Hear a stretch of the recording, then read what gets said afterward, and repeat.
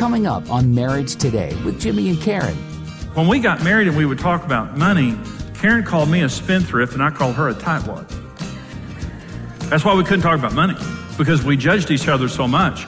And when she called me a spendthrift, my blood pressure would go up. And I hated her to say that.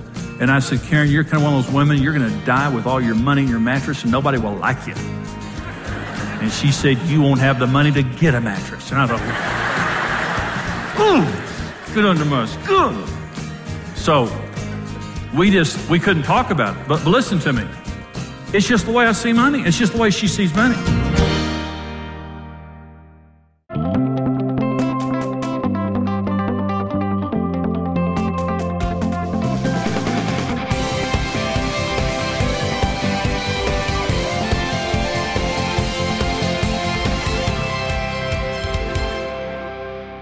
Married man, a married woman, or children with their parents intact, they have a better chance of financial wealth than anybody else on earth. It's just proven.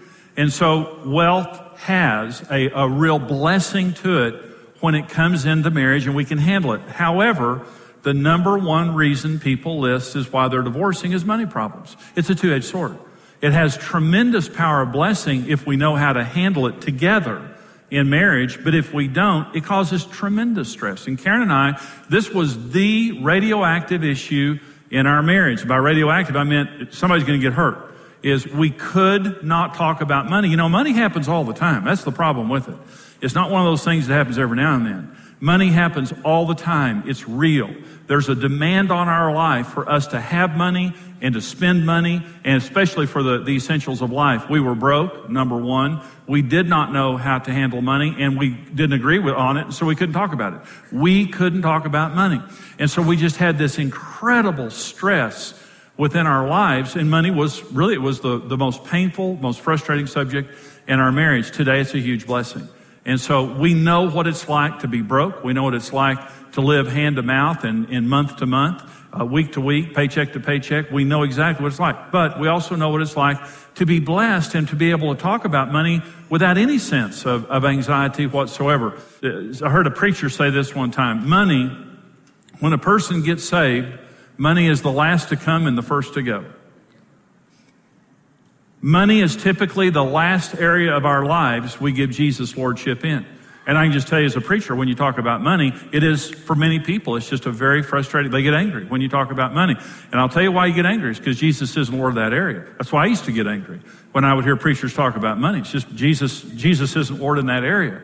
Well, if Jesus isn't Lord in your area, here's the problem. See, when Jesus is Lord of your marriage, that means both of you are not. As a couple, neither one of you is dominating the money, and neither of you is wrestling to try to get the other person under their control, because Jesus is Lord. When there's one head, you don't have to worry about two heads. You're not going to have a head-butting contest when Jesus is Lord. But when Jesus isn't Lord, you're going to have all kinds of problems, starting with God. Jesus wasn't Lord of my finances. And when Karen and I got married, what it means is we just made decisions. We made decisions, and then we wanted God to bless it. I bought some of the worst cars in the history of automobiles. And I just thought they were great. And I don't know a whole lot about cars. I just thought they were great. I bought lemon after lemon. But I want you to listen to what I'm saying. Now, Karen and I pray about everything. We don't make any significant decision unless we make it together. Never, ever, ever. Now, one of the things in pre-marriage counseling, this is just something you need to talk about. But one of the things that we talk about in pre-marriage counseling is how much can you spend without your spouse's approval? Most people find that out by fighting. You bought what online? And okay, so how much can you spend without your spouse's approval? And so in counseling, no kidding, I had one couple and she said, if he's buying a Slurpee at 7-Eleven, I want to call. I don't want him buying anything without my permission. Then I had another woman that came up to me. This was after a seminar, and she said, I guess my husband and I need to talk because he just bought a ranch this week that I didn't know about. I said, I think I would talk to him about that. So anyway, how much can you spend? Okay, but my point is, giving and praying make Jesus the Lord of our finances, and that's where blessing comes from. And it keeps you from competing for control of your finances. Number 2, danger of money in marriage is disrespect of your spouse's financial perspective and input. Now, Karen and I couldn't talk about it because we both had judged each other so much. Now, most of us think this is $100, and no, you cannot have it. That's a $100 bill. See, we assume when people look at money there, Benjamin Franklin, we assume that everybody sees the same thing, but they don't.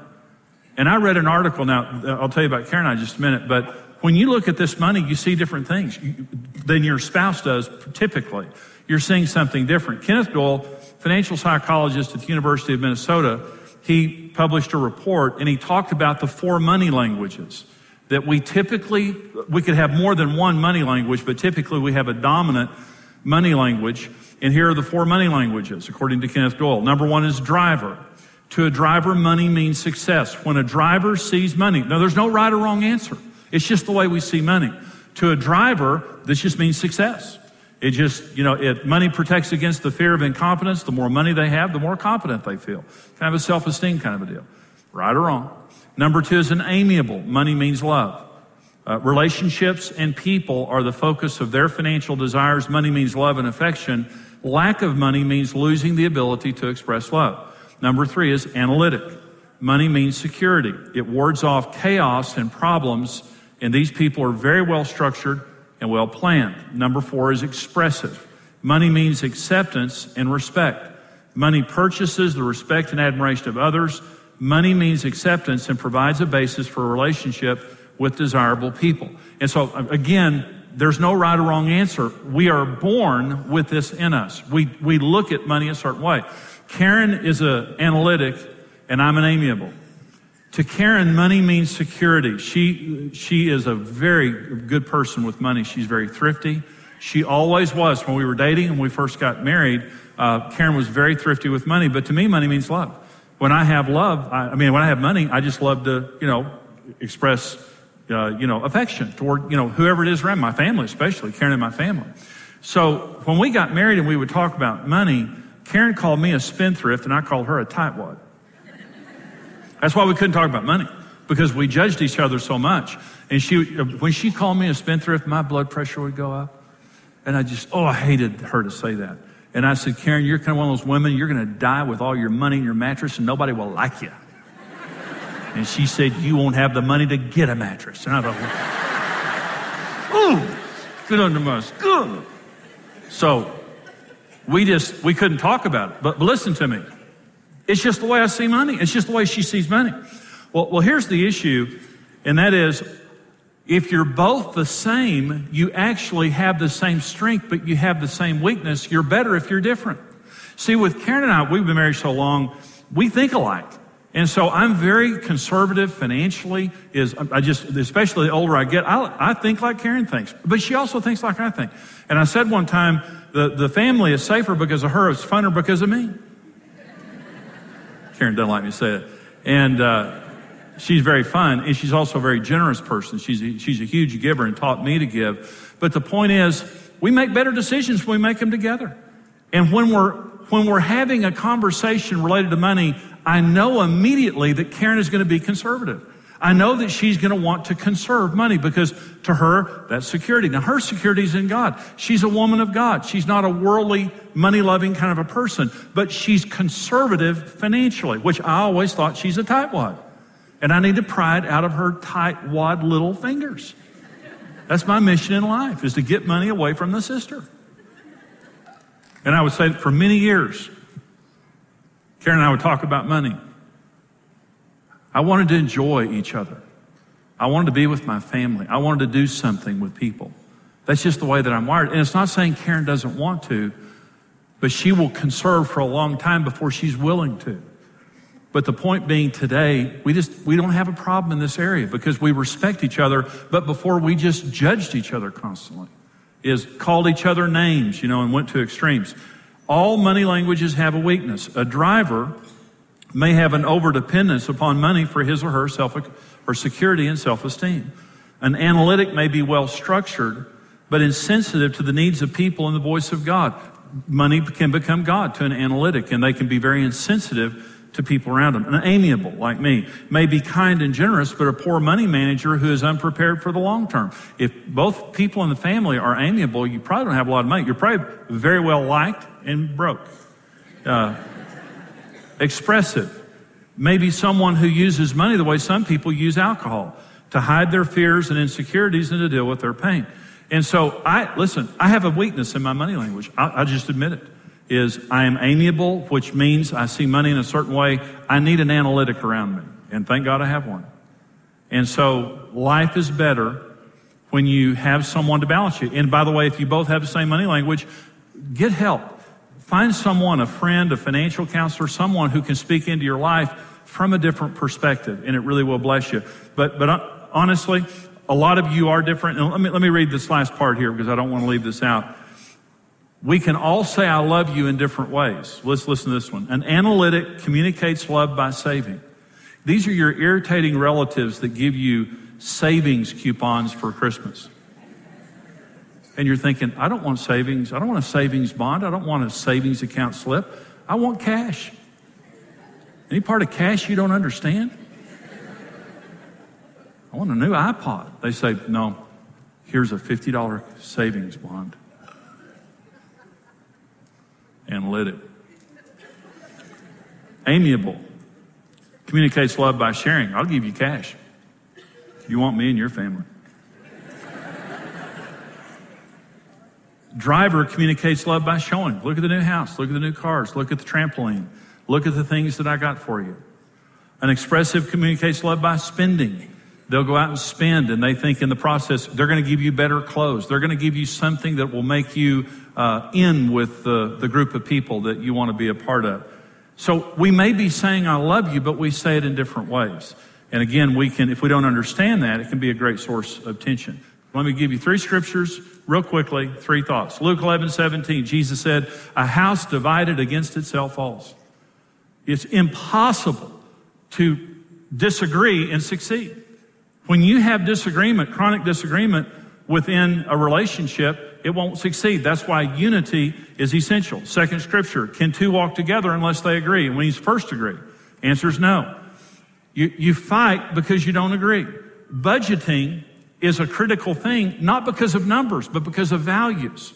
Budgeting is talking in advance. It's not arguing along the way. Can 2 walk together unless they agree? No, you're going to fight the whole time. Why? Because you didn't agree. Budgeting is not a mathematical thing. Budgeting is a values and priorities thing. What do you value? Do you value go to Disneyland? Or do you value buying a new car? Or do you value going camping? Or do you value saving for college? Or do you value a new couch? What do you value? Because what's going to happen in the process of sitting down and budgeting is you're going to have a proactive conversation, a conversation in advance, and you're going to talk, not bully each other. You're going to pray and submit everything to God, and then you're going to talk, and what you're going to find out is we want to give. And that's our number one value. And then we want to take care of the needs of our home. And then we want to save for our children's education. And at the end of the line, what you have is all your values have been established. And you agree. Can 2 walk together unless they agree? No. But if you agree, you're going to walk together and have a great time.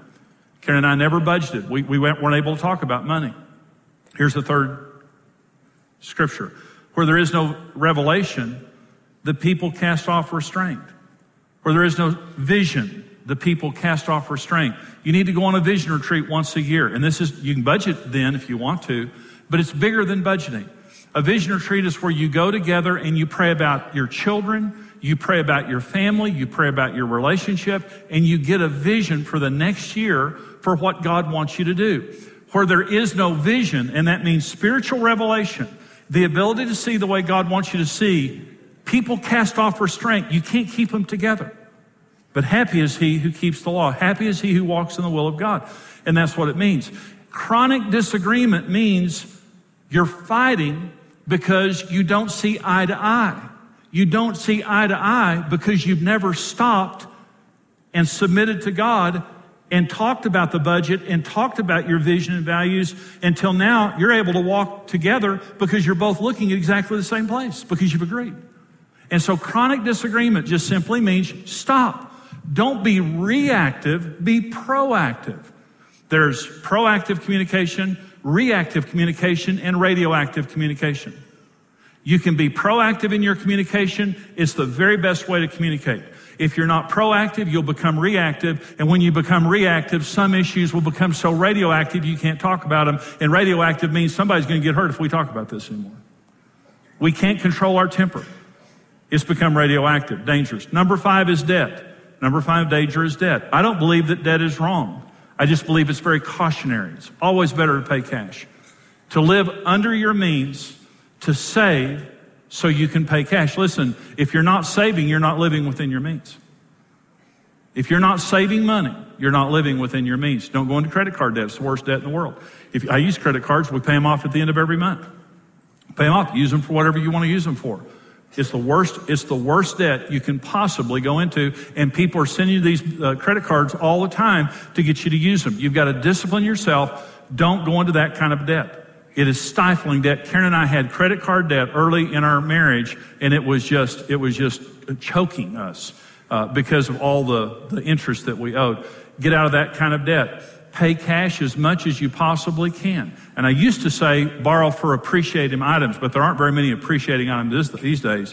But be careful about debt. If you're borrowing for a house or a car, be careful about it. But live under your means, save money, and when you go into debt, if you go into debt, just pray about it and make sure we can easily make this payment. This payment is not going to cause stress. This payment is not going to compromise our ability to live our lives. This is not going to compromise us, and we don't have this mentality. The more I make, the more I can. The more I make, the more I can borrow. That's a dangerous mentality. Here's the mentality: the more I make, the more I can save, and the more I can pay cash. I may need to wait a while and delay gratification for a while, but then whatever I didn't get here, I'll more than make up for in being able to pay cash.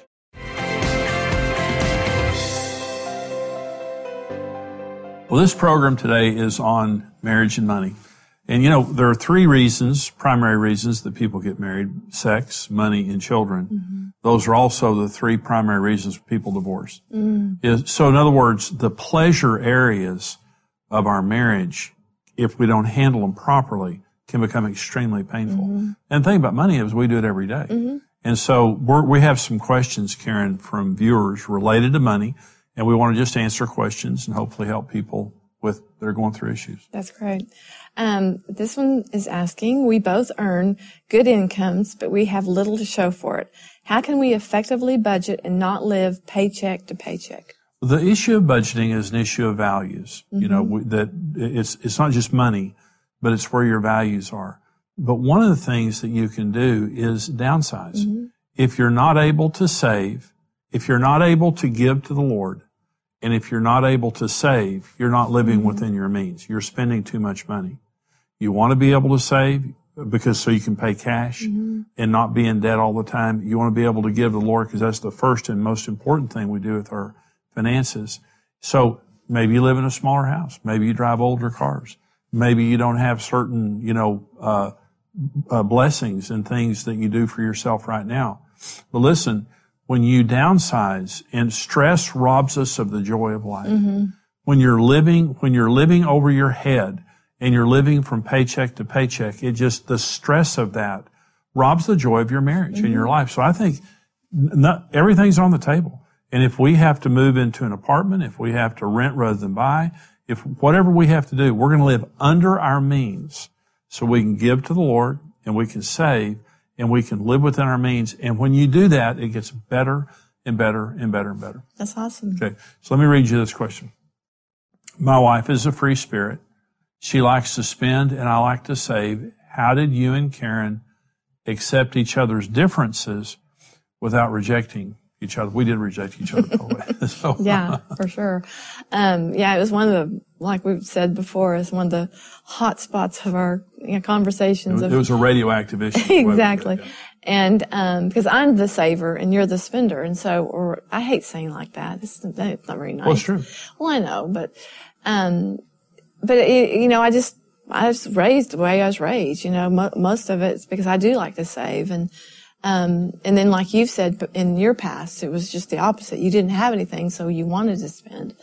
And so we came into it with that, but even since then, we've both learned that there are God-given things in both of us. That's right. That we're born with. And I was born with that in me, and you were born with what you have. Right. And it's learning how to use it godly, God's way. You're analytic, and I'm amiable. And that's just the way that we're wired financially. And we accept each other. We used to reject each other.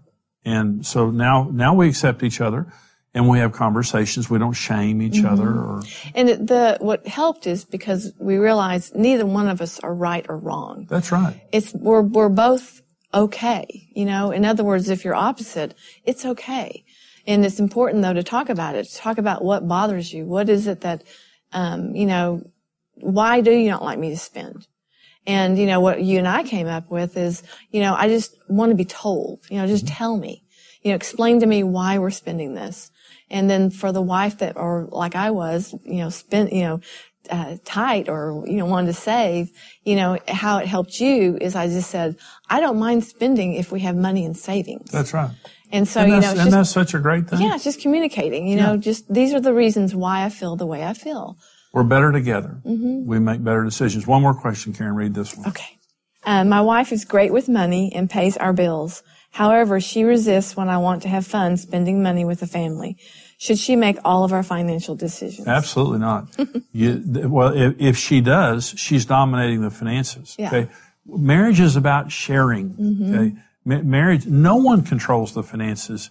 We are surrendered to God and we make all of our decisions together.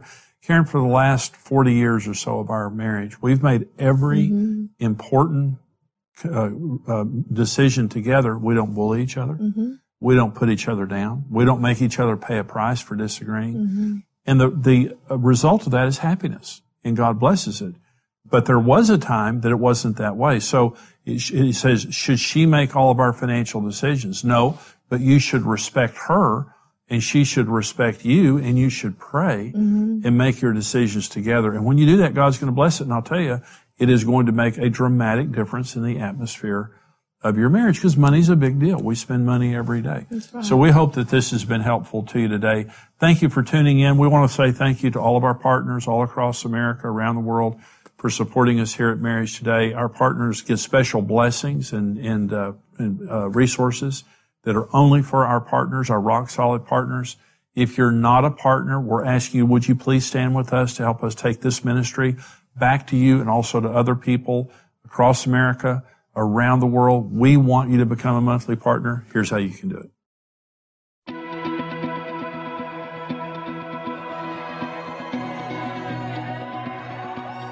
We all enter into marriage confident a happy, fulfilling life is in front of us. Over time, life's journeys can quickly deflate those expectations, and we're left feeling like we've fallen out of love. But with the right information and a mutual commitment to success, a better marriage is possible. Become a rock-solid partner and gain instant access to practical marriage help in topics ranging from communication, needs, and intimacy, as well as blended families, intentional dating, spiritual health, and much more. Marriage Today exists to help every person succeed in marriage. With your help, we can continue raising a standard for marriage and reverse the curse of family breakup in order to rebuild the nations one home at a time. That's why we're tied into the ministry. We want to be able to bless and give so they can keep doing what they're doing. There's just millions of marriages that need help, and if this is a way we can help facilitate that, then that's a great way to spend some money. We love Jimmy and Karen, and we love just learning more about how to be a better couple and how to help other couples like they do. Become a rock-solid partner with the ministry and mission of Marriage Today.